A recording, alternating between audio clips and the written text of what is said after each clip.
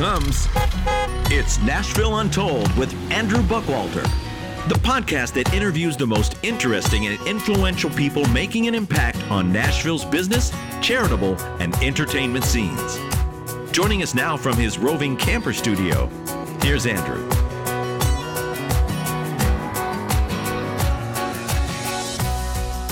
Welcome to episode 10 of Nashville Untold, and thank you for tuning in. Today in The Rambler, I'll be hosting Mary Beth Stone, a local songwriter. Mary Beth was recently awarded the 2017 Female Songwriter of the Year with TSAI and has a lot of musical wisdom to share with you today. Mary Beth will also be hanging around playing one of the songs she wrote at the end of the interview. So stay tuned and enjoy.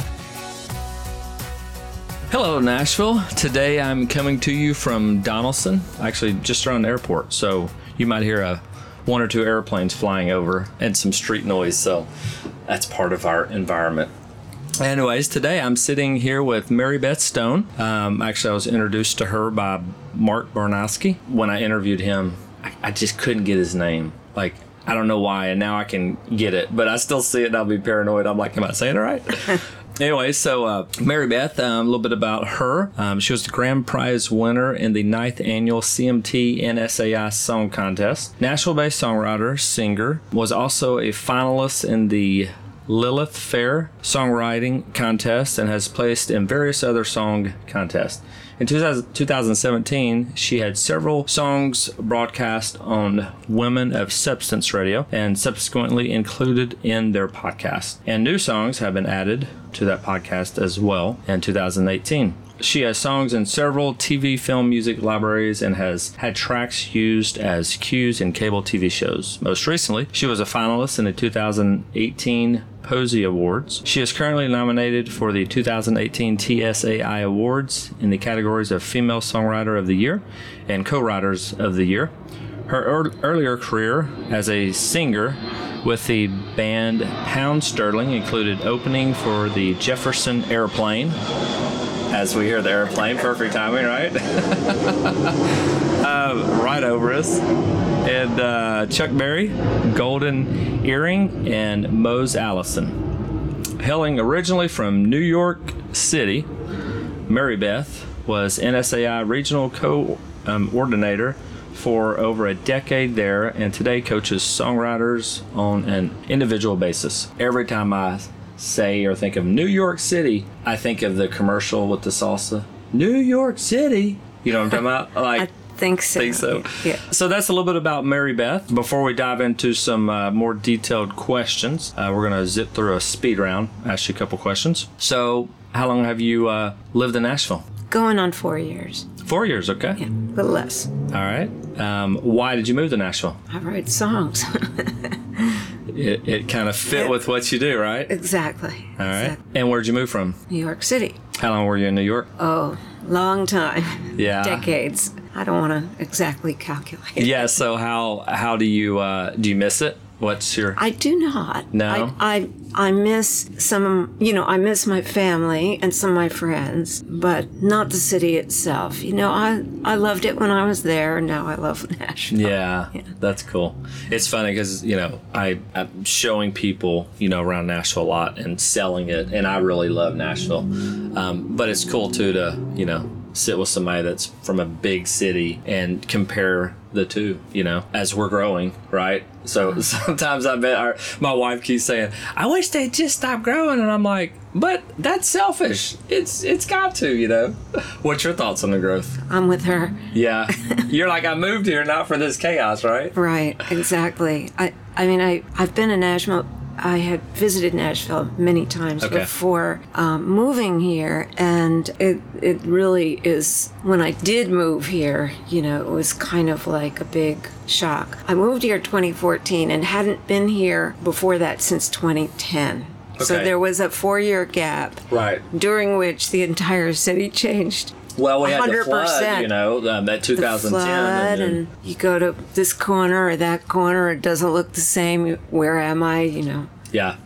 And even now, like I was thinking about, hey, I need to get a good, picture of a skyline or something. Well, really, the skyline picture is going to be old in like 3 months because they just keep popping up buildings, you know? Yeah. You'll need to get that from Mark Barnowski's wife. Yes. She's got I got a hat from her. Yeah, she does pictures Yes. of the skyline. And I need to add a couple more decor over here, so I'll have to give her a shout. That's actually how I met Mark at the farmer's market. Oh, okay. Yeah. Actually, I'm meeting a guy that was across from him that sells sausages today. I've met him a couple times, and he's introduced me to somebody. But as I was telling him about what I was doing, he's like, "Oh, you need to talk to Mark." And so I jump over next door, talk to Mark, and then my boys are buying shirts and hats, and so it was really cool, to think, man, just one conversation, can just open up a crazy door, which is really fun. It's true. I love it. So, what part of town do you currently live in, and why did you choose that location? I live in Donaldson. Okay. Where we are. I'm about 2 miles down the road from here. Okay. And why did I choose it? When I decided I was going to actually move here, and that was actually back in 2007 when I made the decision, yes, I'm going to do it. I'm going to get past it being just a dream or a thought. Right. And my good friend Cherise Spaltori, who is also head of Global Songwriters, lived in, I think she lived in Hermitage at the time. And I was staying with her, and she said, I did go around to a lot of neighborhoods with a real estate broker and everything. And she said, well, there's this condominium complex that I just want you to see it. And she used to live there. Okay. And she showed it to me, and somebody had a for sale sign in their window. Yeah. Is it that Riverstone one? Just no, there? it's back here. Okay. It's back here, and it's actually, and where I'm pointing for those listening, yes, is sort of off of McGavock? North, yes. Yeah, I think I know what you're talking about. Is it close by the school, McGavock High School? It's close by there, yes. Yeah. And it's got a view of the river. It's really great. Yeah, there's very few. Like, it's really small and quaint, isn't it? It's very nice. Yeah. It's very nice. Yeah. I'm very grateful to her for the idea and taking me there, and great we were location. able to make a deal. And you'll be happy to know that I didn't cut the real estate broker out, that he was involved. Oh, it was a for sale by owner? Yes. But we involved him anyway because it was the right thing to do, and he was a good guy. That's good. Well, hopefully he took really good care of you. Favorite restaurant? Oh, Wild Cow. Okay. And East Nashville. Eastland Avenue. Okay. Yeah. I don't think I've tried that one. Well, it's a vegetarian restaurant, and it's really good. And I've brought plenty of people there who are not vegetarians who really like it anyway. It's just good food. I think we might have gone there because I think when we went there, we didn't realize it was a vegetarian restaurant. I don't remember what we ate, but I'll have to mention it to a guy I did a podcast with 2 days ago. He's a vegan, so that would probably be right up his avenue, obviously. Yeah, it's actually mostly a vegan restaurant. All right. But they do offer you, if you want real dairy cheese, you can opt for that. Gotcha. Yeah. All right. Yeah. Cool. Favorite hobby? I don't know. I'm not much of a hobby person. Maybe writing songs? Writing songs, but I don't view that. I view that more as a calling than a hobby. Right. I'm very interested in the environment, and working for the environment. But that doesn't. I just do that because I feel, kind of like, well, somebody's got to do it. Right. It's not like I do it for fun. Yes. Oh, I like to play. I like to play Scrabble a lot. Okay, there you go. Yeah. There you go.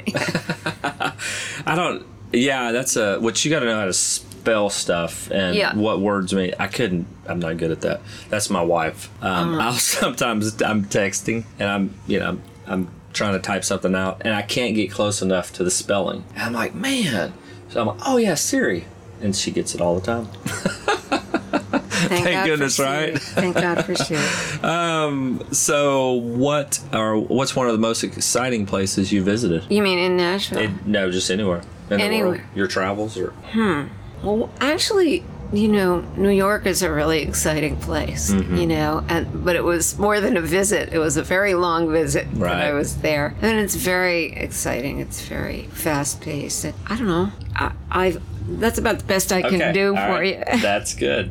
All right. So in a few minutes, tell me a little bit about yourself. I said the bio, and you can elaborate on some of the stuff in there, but just a little bit overview of yourself. Sure. Well, I was born in New York City, but we didn't actually live there. We lived in Long Island, 20 or 30 miles away. Typically, a woman might have her doctor at a hospital in New York City, if they lived out in Long Island. So that was the reason that I was born in New York City. Mm-hmm. But I think by the time I was about two, we moved to New Jersey. My parents bought land in New Jersey. We had a chicken farm. Nice. And that's where I grew up, at the dead end of a dirt road. And then the price of eggs went down, and we kept the farm, but we didn't work it anymore. My parents, worked. My father actually went back to school. He became a college professor. Okay. My mother went back to school and became a child psychologist. And I just played in the woods and, had a good time living there. And let's see. I did go to college for a little while. It didn't agree with me very much. So I'm sort of more self-educated. I did leave. That was much to my father's dismay. Well, because later in their life, they went to school, so yeah. Not only that, but, he lost money because I quit school, because I was going to an expensive school.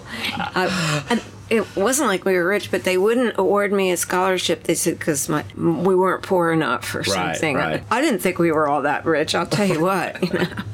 And I was in a band then, and that's referenced in the... And we almost had a deal. The band was called Pound Sterling. First it was called the Munchkins, actually. Okay. And went through personnel changes and everything, and became Pound Sterling. I was what they would call at that time the chick singer.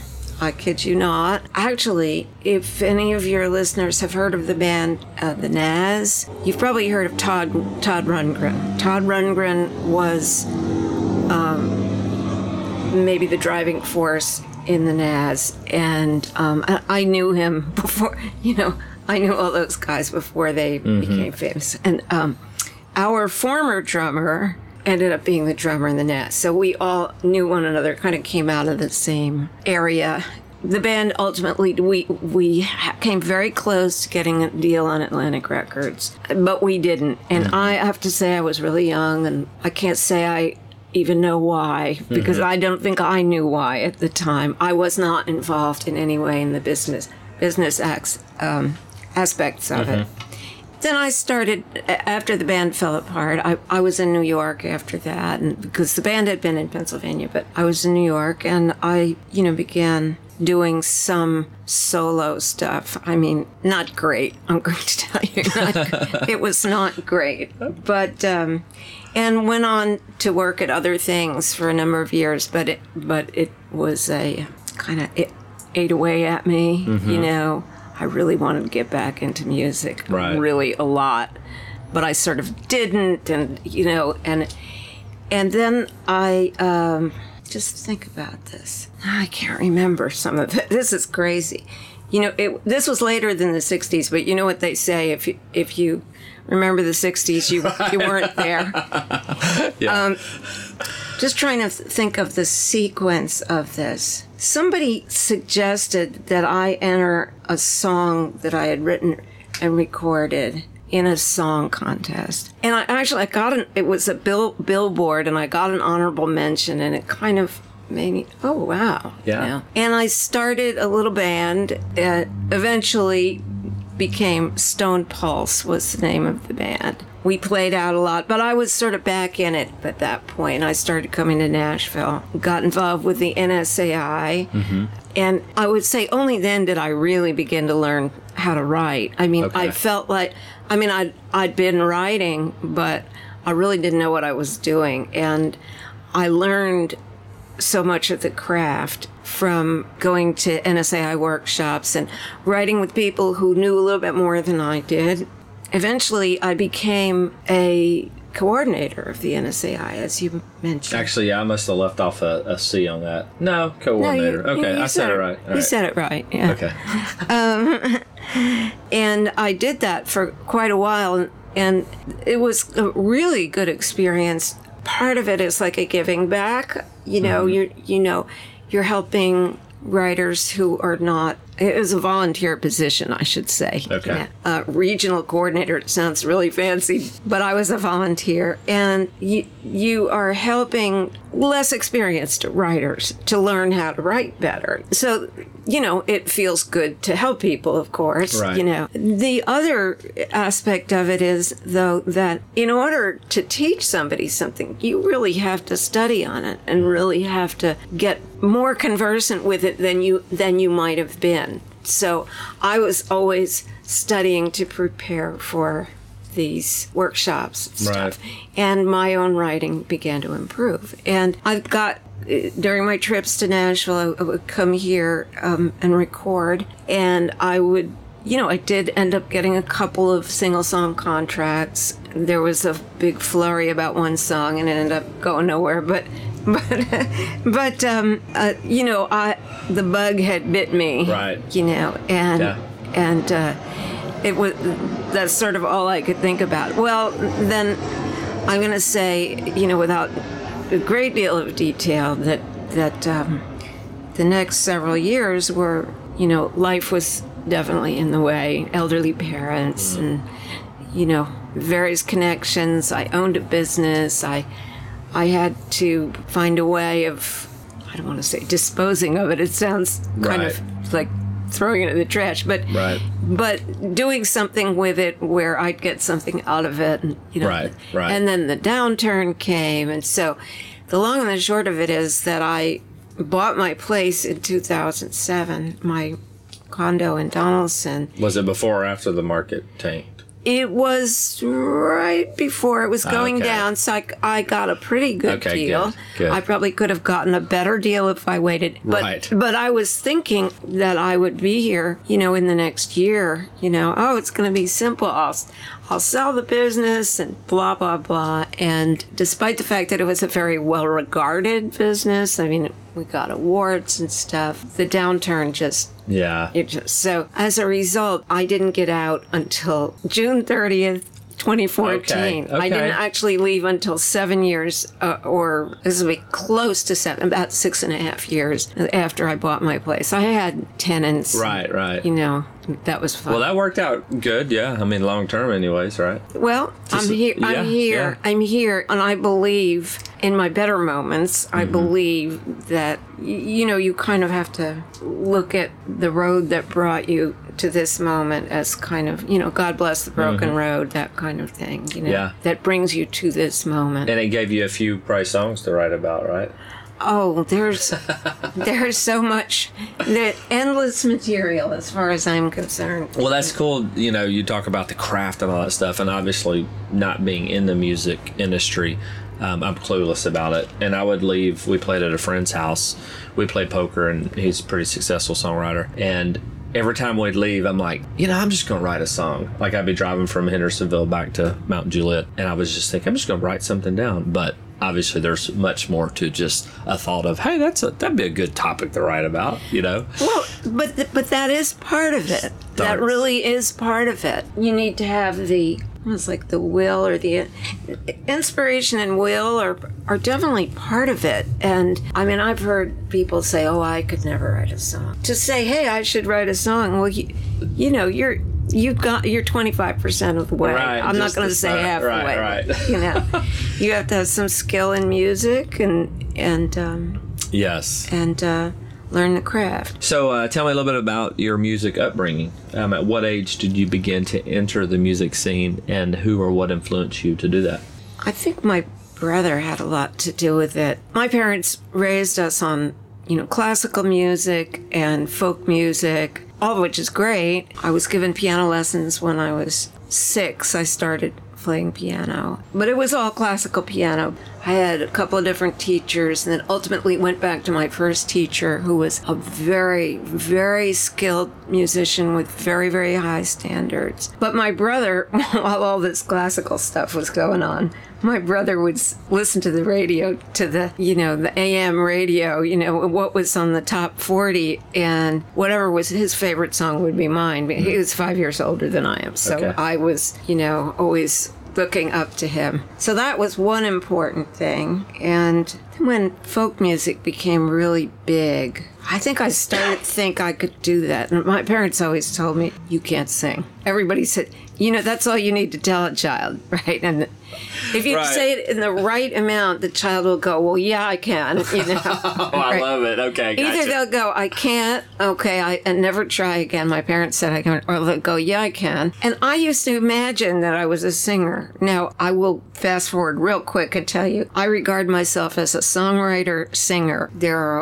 a whole lot of way better singers out there than me. And my way of singing is very, particular to me. It's stylized, you might say. Okay. So it's me, and you like it or you don't like it, kind of. And I don't mean that to sound, I hope you do. I always hope you do, But some people, I think, would not find it, to their taste. Right. I ain't Carrie Underwood, I'll tell you right now, So, did...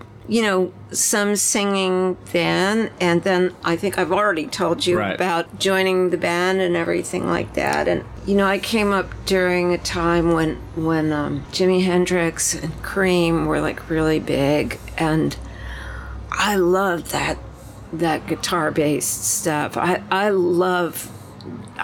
will always love Jimi Hendrix. Like, I think he was amazing, and not that I play anything like that, but I think Aretha Franklin was a big influence.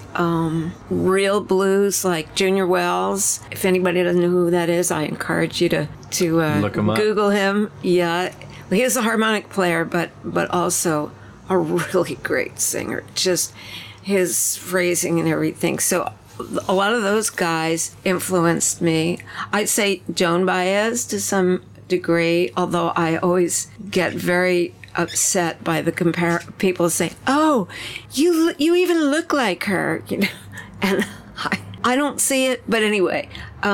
And my voice is, she had this smooth, beautiful voice, and mine isn't smooth like that. So when I was listening to music that my brother was turning me on to, there was a lot of rockabilly on the radio, and that I loved that. I like traditional music like a lot. Bluegrass and some folk, not all of it, but maybe sort of loosely called mountain music, old time. Blues. I like rhythm and blues too. Aretha Franklin was totally. I don't like saying, oh, well, what's going on now isn't cool. I don't feel that way. I feel like and music is an evolving thing, And if you appreciate it, you appreciate a lot of it, I would imagine, right? Right. I mean, I even like opera, actually. Right. Well, that's how I've just learned, like even growing up when I would listen to a lot of the alternative stuff. Yeah. Half the time I didn't listen to the lyrics. I just loved the music. I went and saw Jerry Douglas band. And I don't know if I've ever listened to him, but like I'm at Nashville City Winery, and I went to see a friend of mine, Ross Holmes, who played with somebody, and then another past client, Mike Seal, plays with Jerry Douglas. Guitar, like he's awesome. And but it was so cool. Like, I mean, just the music, and they had a sax player. I forget what the other instrument was, but you just heard so much music. And I'm like, oh, this is what I love, like hearing, Ross Holmes, who was a past client, played a fiddle, and he came up in here and played some songs. Like, he's awesome, Another one, when you say the blues and stuff, have you ever heard of Larkin Poe? I have not. So it's two women. Lark and Poe. And they have a really cool sound. Oh. And actually, the guy, Mike Seal, his wife, is one of the sisters in Larkin Poe. And they got a really cool blues guitar. Like, she plays steel guitar. It's pretty cool. Well, I'm going to look for them. Thank you. You have to check it out. Yeah. So, if you were preparing a speech for a Lifetime Achievement Award, who are a few people you would for sure mention and why? Oh, well, I would mention my family. My brother being a kind of a lifelong fan of mine. Right. My dad for his example more than anything, and my brother likes to remind me of this. Remember where you came from, he will say to me. My dad tried a bunch of different things in his life, and if something failed, he would dust himself off and get back up and do something new and different, and that's a great example. My mother was a very kind of meticulous woman, and I think that's been something, I kind of learned that from her, and I think that serves me in my writing. My piano teacher, her name was Dottie Hamburger. Her standards, again, were extremely high. She was a wonderful player and a wonderful teacher, So I will remember that definitely. She's gone a long time too. Let's see. Well, some of my co-writers have really, in particular one, David Stewart.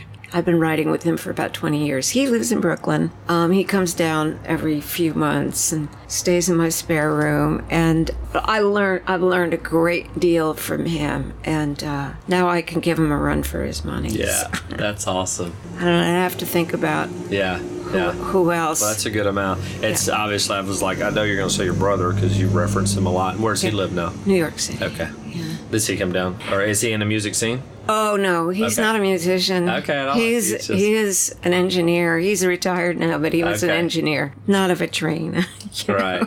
Right. A chemical engineer. So as we go about this wonderful life, we encounter roadblocks, detours, landmines, and many other obstacles that either make us or break us.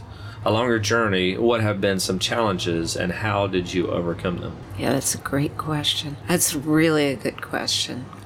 Because if anybody listening to this is listening for more than just, having something going in their ear, for any kind of guidance or inspiration, that to me is the single most important thing. You can learn to write, you can learn to sing, learn to play better or play, but dealing with the obstacles is and I see them as at least 75% self-imposed. I think, do we run into roadblocks in life? Of course we do. You're driving downtown, you're supposed to be downtown at 10 o'clock, and there's, a backup on 40, and you didn't do that. That's entirely external. We have the choice of how we react to it, right? Choice of how we react to it, right. But I came up in a time where women didn't play guitar. They played piano only. Women were not, with some exceptions, were not the well-known songwriters or anything like that. And now I could sit here and tell you, I hate society for what it did to me. And I'm not going to say that it didn't do something, but I feel as if something in me bought into it, and I still struggle with that. What I struggle with is feeling like, that I'm not as good as the boys, and that's with me a lot of the time. And it's something I just have to say to myself, not that you want to beat the boys. It's not a competition, a battle of the sexes or something. It's more about saying, well, I have my own gifts. And I work at them. I practice all the time. I practice singing. I practice playing. I work at, my writing. I write with a number of my co-writers are male. Actually, for a long time, I think most of them were. I'm writing with some more women now. I think it's a different perspective, but actually, everybody that you write with, it's a different perspective. Every single person. So it doesn't matter whether they're male or female, right. But I think, the thing that has helped me most, continues to, is just being honest with myself about who's limiting me at this moment. Nobody on the outside is limiting me anymore. that's me that's doing it. And I try not to get angry at myself. That's not helpful either. What I try to do is just, keep trying to learn, keep putting one foot in front of the other, and get out of my comfort zone. Right. That's cool. So, and this kind of ties into really what you were saying too, is sometimes we just don't want to face the day. Maybe you had a song you knew would do well, but it was shot down. Maybe for some reason, for no reason at all, you just are not motivated to do anything that day. In times like these, how do you push yourself forward? So when you're in those moments of being too hard on yourself, how do you just say, all right, forget it, let's move forward? Well, it's a balance. It's a balance. It's sometimes you have to lie in bed and be depressed, you know what I mean? And just say, okay, I'm just going to give in to this, It's like, I don't feel well, I'm going to just not feel well until I feel better. Of course, you can't give in to that for too long, Just last night, Joe Sly and I had a song. We were really, really thinking like it's the best thing since sliced bread, And last night we were at a pitch, and the guy shot it down like really fast, and it seemed to us like for no good reason. So we have, what do we do now? And this was after Joe got feedback on the song just the day before, which was spectacular. So at some point you have to have the courage of your own convictions. That may require, giving yourself a little boot in the ass, Oh, I'm sorry, in the butt, to get yourself to say, well, wait a minute, I think this is really good, or this is weird. Why did this person react this way? Is there a trend in the reactions? Are a lot of people seeing the same problem? Now, if they are, then you've got a problem. If it's just one guy,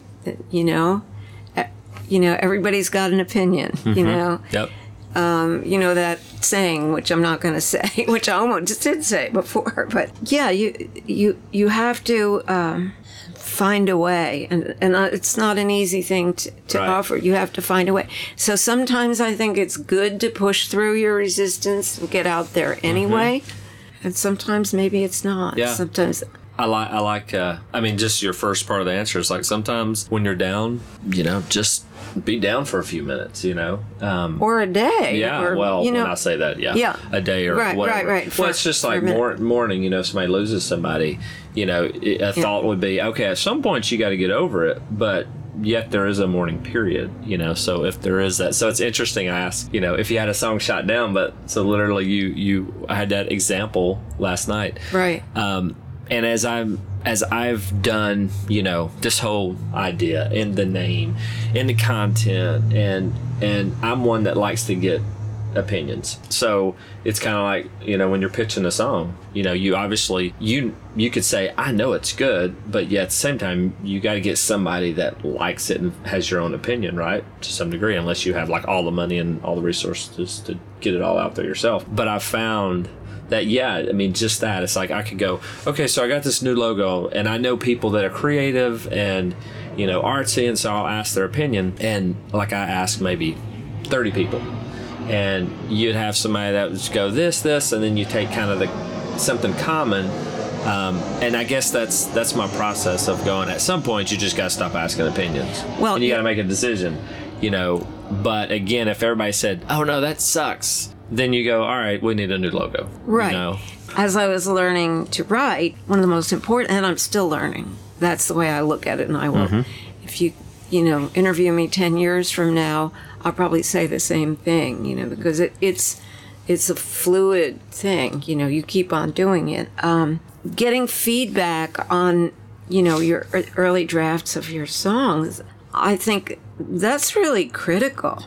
Especially for an aspiring songwriter, it's really critical. And you have to have a lot of experience. So even though I'm not a well-known songwriter or somebody with a lot of cuts or anything like that, I have had a long experience writing songs. And it's only when you've had a lot of experience that you can say, okay, on this particular song, I'm not going to get any more I'm not going to get any feedback or any more. I just know this is the way it's got to be. And Right. and maybe even I don't want to change it, and that may not be a good decision. But you have to have the courage of your convictions, I am usually, very open to feedback on songs. That what the guy said last night was ridiculous, but Well, but I thanked him anyway. Yeah. Well, even like last night, as I've gone through and I've tweaked questions, and I'm like, Yep. all right, I don't want it just like that. I gotta, add a little bit to it. And so my wife last night, she's like, so do you want me to review them? And I'm like, no. I was like, I don't want another opinion. I'm confident, and even if I say a question that's corny or whatever, so it's a question. It's different, And so I just had that thought. I'm like, I value your opinion, but I don't have the time to go back and forth and debate this word or that word, So yeah, I mean, it is there's a time for opinions. Sometimes there's confidence. You move on, and I think there's a healthy balance there. Well, yes, and part of it is that if you overdo the feedback process and start totally responding to what everybody else says, you can lose the juice in the song, the heart of it. You don't ever want to do that. There are plenty of songs on the radio that are great songs, and as I hear them, I go, God, this is a great song. I wish that I would love to rewrite the line 2 in the second verse or something like that. Because it's not perfect, but it's great because of the totality of it, the heart in it comes through. And at some point, again, back to what we're saying, at some point, it's you can't always shoot for perfection. You got to have some confidence, even though that, just like you said, my voice, I have a unique voice. Some people might not like it. Some people love it. And you're not going to change it. You are who you are. So you got to just move forward. So I think that's with getting feedback, too. It's like at some point, you just got to move on. Right. Just like we'll move on to the next question. So what do you do to celebrate your success? Well, I'm not much of a drinker. I usually, I don't know, call people, announce it on Facebook. I don't, I guess I don't, maybe I haven't had enough success to really answer that question and get back to you on that. Well, I had threw that in there, but it made me, as I was thinking of questions, I thought, it was like a lot of times, we can focus on, all right, a big time in our life to change and stuff, but just like whenever I have a real estate sales, my wife's like, oh, she gets excited about something, and I'm just like, oh, it's just my job. And I think at times we have to make an effort to, park there and bask in the success of the moment. Maybe you're right. Yeah. And I think then that kind of ties back to being grateful. Grateful. A moment of gratitude. Yeah. As I wrote that, I just thought, I was like, yeah, maybe that we don't focus on the positive as much. Which we don't in general. It's harder as a culture to focus on all the positives. So yeah, well, I think the default in the human being is to the negative. I've literally read that that's scientifically true. But I agree. But I'm grateful to you for reminding me to be grateful. Well, I sometimes do. I don't do it every night. Write down what I'm grateful for. You know. You're supposed to write 5 things that you're grateful for. The gratitude journal aspect. Right. Yeah. And that's supposed to help you sleep, too. Yeah. So I was reading on your LinkedIn profile, you noted, the longer I'm on the planet, the more I see that nothing is black and white. Almost everything is more complicated than that. Seeing that has actually been freeing for me. Plus, it gives me lots to write about. So I read that and I thought, hey, that's great. I had just listened to a Story Brand podcast with Donald Miller, episode 85, and it was titled How to Embrace Tension to Be a Strong Leader. And he noted a couple of things. The problem in binary thinking. There's a problem in binary thinking. Think in a nuanced way, black and white. Thinking is not only easy, but it's safe. Binary is the enemy of creativity. 2 proposed solutions in binary thinking.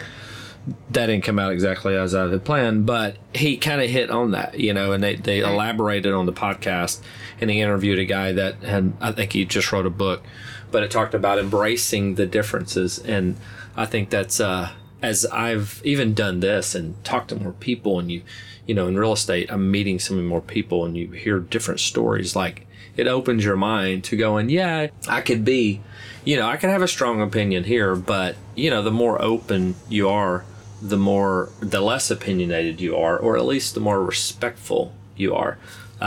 So I didn't know if you wanted to add something about that, just that thought in general. I think we can hold two emotions in ourselves at the same time, at least two. You know, it's like in your relationship with somebody, you might be thrilled with something great that happened to them and also feel jealous or envious at the same time.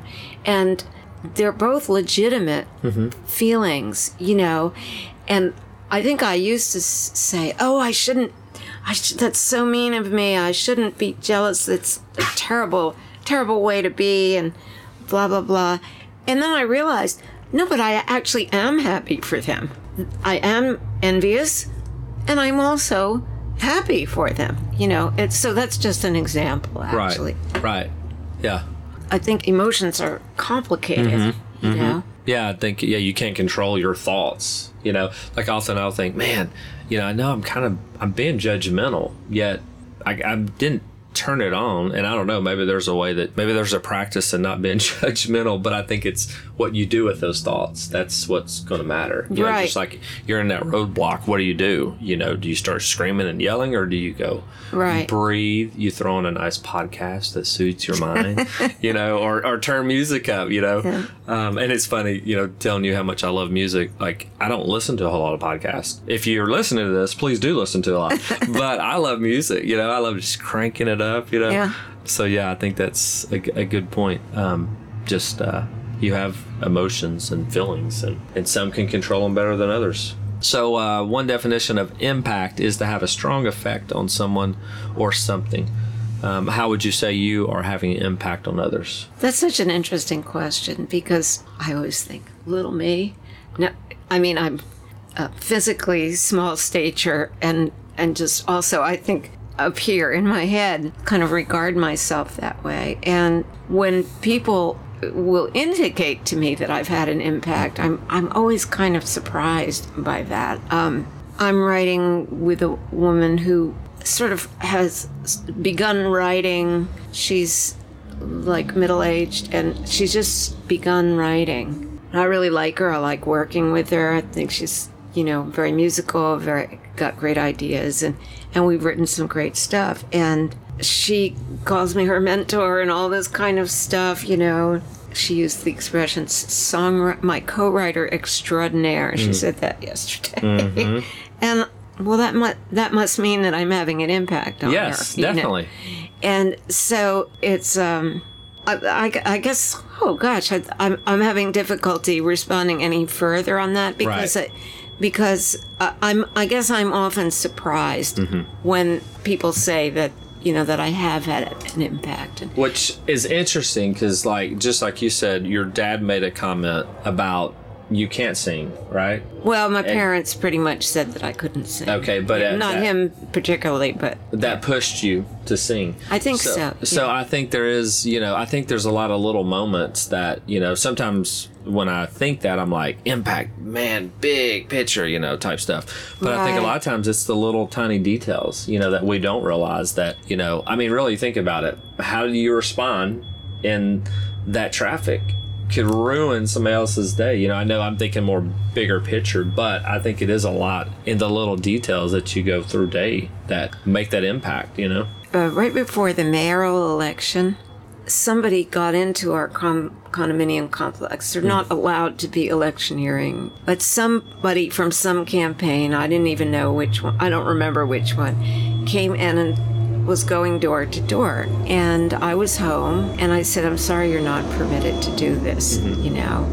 Oh, well, we're not soliciting, you know, and gave me a little bit of an argument. And then he went to this very elderly lady to her place, and I, you know, I had thought he had listened to me, and then I went out and I saw across the way, I looked out the window and saw he was starting to bug her, and I didn't like that, and I went over there, and I said, really, you really can't do this here. You know, I'm going to have to ask you to leave. she remembered that incident months and months later, telling me how grateful she was. And, oh, you looked out for me. You took care of me, you know. So I guess that's, you know, it was a little thing. It really wasn't a big thing. Right. I didn't think she'd be very effective. Right. And so I just jumped in. Yeah. But it's not a big thing. Right. You know, right. But it meant something to her. Yeah, it does. And it's funny because, like, as I write that, I'm thinking big impact, but then I'm like, well, really, it's a lot of the small. I mean, it's just like with songwriting, you know, the more detailed you are probably, and the more you find your craft, it's the details that make the big impact, It's you know, true. that possibly get It's the really true. good song out. It's true. So, what advice can you give to parents about introducing music to their kids? Introduce it. Yeah. And I would say that's something not to skimp on at all. Expose them to live music, to maybe I would say not to try and stop them from listening to what they choose to listen to, but try to expose them to other music as well. I think, you know, my parents, bless their hearts, they never said you can't listen to rock and roll or something, you know. I know they didn't think too much of it, but they didn't stop us from listening. I never felt like I was going to be in trouble or they were going to be angry at me or something. So I would say definitely expose them to as much music. And it could be even music that you yourself don't love. Let's say you like country music, and the kid listens to rap. Take them to a classical music concert. Just exposure. Yeah. Yeah. Yeah. Yeah, it's funny because I remember back when I was all into the rap and R&B, and I still love the beat. I love the bass and stuff. But I had my brother-in-law who introduced me to Stone Temple Pilots. And it was like, wow, I like this. And then it was, you know, incorporated all alternative stuff. And then you got people that listen to, you know, country. And Garth was big, you know. So, yeah, it was a little bit of here and there. And I think that's how, you know, and then moving to Nashville, you just, you know, seeing so many musicians, you just have a big appreciation for music, you know. You It's can't in the help water. but, yeah. A musician has just moved to Nashville and can't believe the talent. They believe they are good, but with all the competition in the city, fear begins to creep into their thinking. How do they push through that and take on Music City? It's not easy.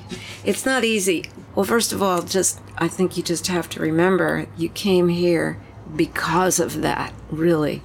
And that will help drive you to up your own game. But I'll say this to the girls who are listening, you know, there's always going to be somebody prettier than you are, you know, and you just have to doesn't mean you're not. And remember that this was particularly true when I first started coming to Nashville. It seems like there are even more people from other areas here now than when I first started coming. And remember, always keep in mind that you're on somebody else's turf. Kind of operate respectfully. Don't act like you know it all. You do not. You know, none of us does. Right. You know. Very true. And just you may decide, oh well, I'm as good as X or something, and that's great. You know, enjoy that. You know, but you're gonna find Y, and I mean the letter Y, you know, or Z, and you're gonna go like, oh my God. You know, I thought I was good. I but thought I was now, good. Right. Like I said, there's always going to be somebody better. Yeah. You know, and try not to let that affect your own view of yourself. I look at it this way also. Way back when I was in my band years ago, everybody used to say, honey, you want to be a musician? You know, music business is impossible. Well, it was 1,000 times easier at that time. In a lot of aspects. Now we have the internet and technology so that anybody can make a record and everything. But we're also today just like awash in so many types of music and so many genres and subgenres and artists of all stripes. I mean, they're just, and it's all disseminated. Like it's impossible to know it all even. that's a good thing in a way. It's a bad thing and it's a good thing. Right. The good thing is, well, you can find a niche for yourself, Right. you know. Right. And the bad part is, you know, that it is 1,000. If your goal is to get, you know, a deal with Warner Brothers, you know, you got a serious road to hoe. Mm-hmm. You know, that's it's really, really hard. Mm-hmm. You cannot be focused on how hard it is. Right. I came to Nashville at a kind of a late point in my life, we'll put it that way. And I've begun to accumulate some small accomplishments. And do I have any, you know, big cuts or anything like that? No. But I'm further ahead than when I came here. And I actually, and this is something other people can do. I do this in the form of an email to people who may not be on Facebook or just people I haven't heard from in a while. And I send an email out every few months where I itemize the most recent, even if they're, you know, small accomplishments. You know, I got a single song contract on this song, you know, and I try to make it kind of an engaging little, but it's as important. Part of it is PR and keeping people on my radar. Part of it is just for me because I have to list these, like writing a bio, you have to list all the things that you've done recently, you know, and so that becomes an exercise in developing a little bit of confidence, developing, you know, the courage of your own convictions. I'll use that phrase again. Which it kind of goes back to celebrating your success, right? I mean, that is one way that you're doing that. Well, you're right. Yeah. Okay. I didn't think of that. So from the great words of Timothy in 4:7, I have fought the good fight, I have finished the race, I have kept the faith. When your journey's over, what legacy are you hoping to leave? Oh, I would love to be regarded as a great songwriter. Yeah. And you know, a kind person. Yeah. And maybe somebody who made the environment a little bit better, you know, a little greener. Right. Like the rain's doing today, right? Oh, for sure. Yeah. Well, that sums it up. Okay. Thank you so much for your time and all the wisdom. Welcome. It is really cool to like sit and listen to your story. You know, first time I meet you, and you know, just as you're talking, just knowing the experience and the history, and you know what I mean, it's pretty cool. It's like I think sometimes about this camper, you know, being built in 1961, and where was the journey of it? You know, I think about stuff like that. I love too. that. You know, that's why I love the history of older homes and stuff. And then I even think, you know, man, what a journey somebody could have that's 20 years old. You know, life could be easy or smooth, but it's kind of fun doing. You know, it is fun doing this because you do get to just see different perspectives and stuff. You know, so thank you so much for your time, and now we're gonna hear you sing a song.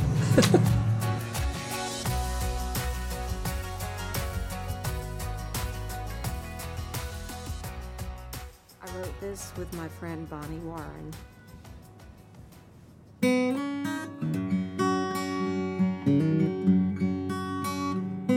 My grandma and grandpa every week at Sunday dinner, her hair is getting grayer, his arms are getting thinner, but he's still winking at her like they're back in high school.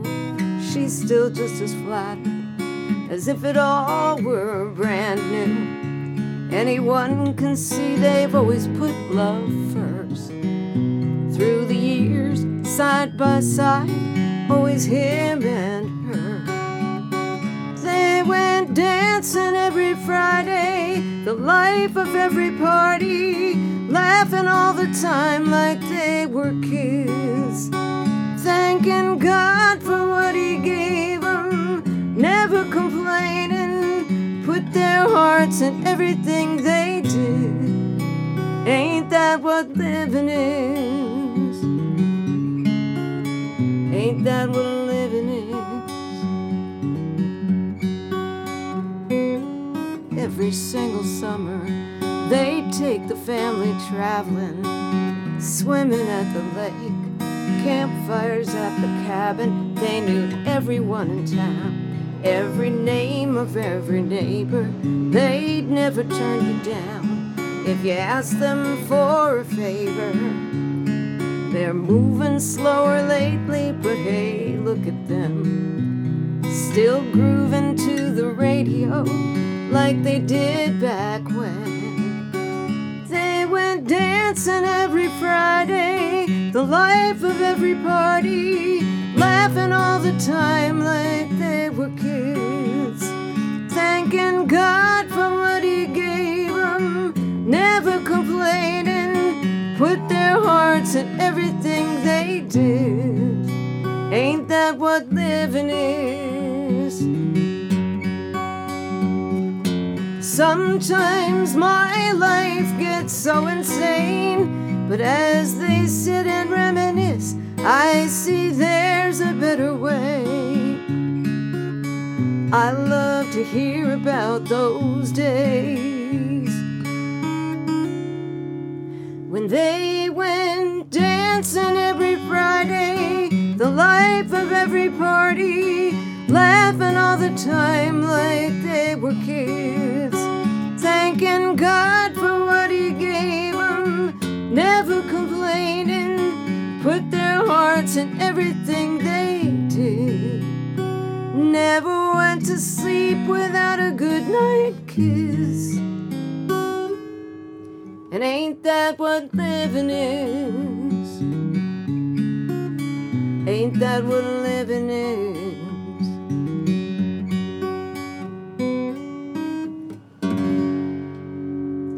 That was awesome. I loved it. Really did. That could bring a tear to somebody's eye, I think. That was the whole point of it, right? That's awesome. I'm happy to. So good happy.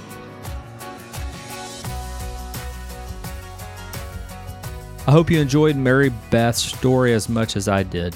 A lot of great insight in there, as she's obviously been around the musical world for quite a while. Make sure to tune in next week to hear Jeff Sanders. Jeff has a popular podcast called 5 a.m. Miracle with Jeff Sanders. He also is the author of the Free Time Formula. I recently started a morning routine, so this is great timing for me as well to re-listen to the interview. The sponsors of this show are Buckwalter Impact Group of Benchmark Realty. You can reach Andrew at 615-973-7657 for any real estate needs in the Nashville and surrounding areas, or if you're looking for a realtor in your local area. If you have any lender needs, give Brandon Hutchison with Legacy Mutual Mortgage a call at 615-866-9468. And lastly, if you have any title or closing needs, give David Weber with Limestone Title and Escrow a call at 615-730-7955. They close anywhere and anytime at no additional cost. Thanks again for tuning in to Nashville Untold. And if you enjoyed the show, make sure to subscribe. Tell your friends and family and everybody you know about it. And reviews are always appreciated. Make sure to check out the show notes for more details on Mary Beth, and you can follow her and see when she is making some good hits.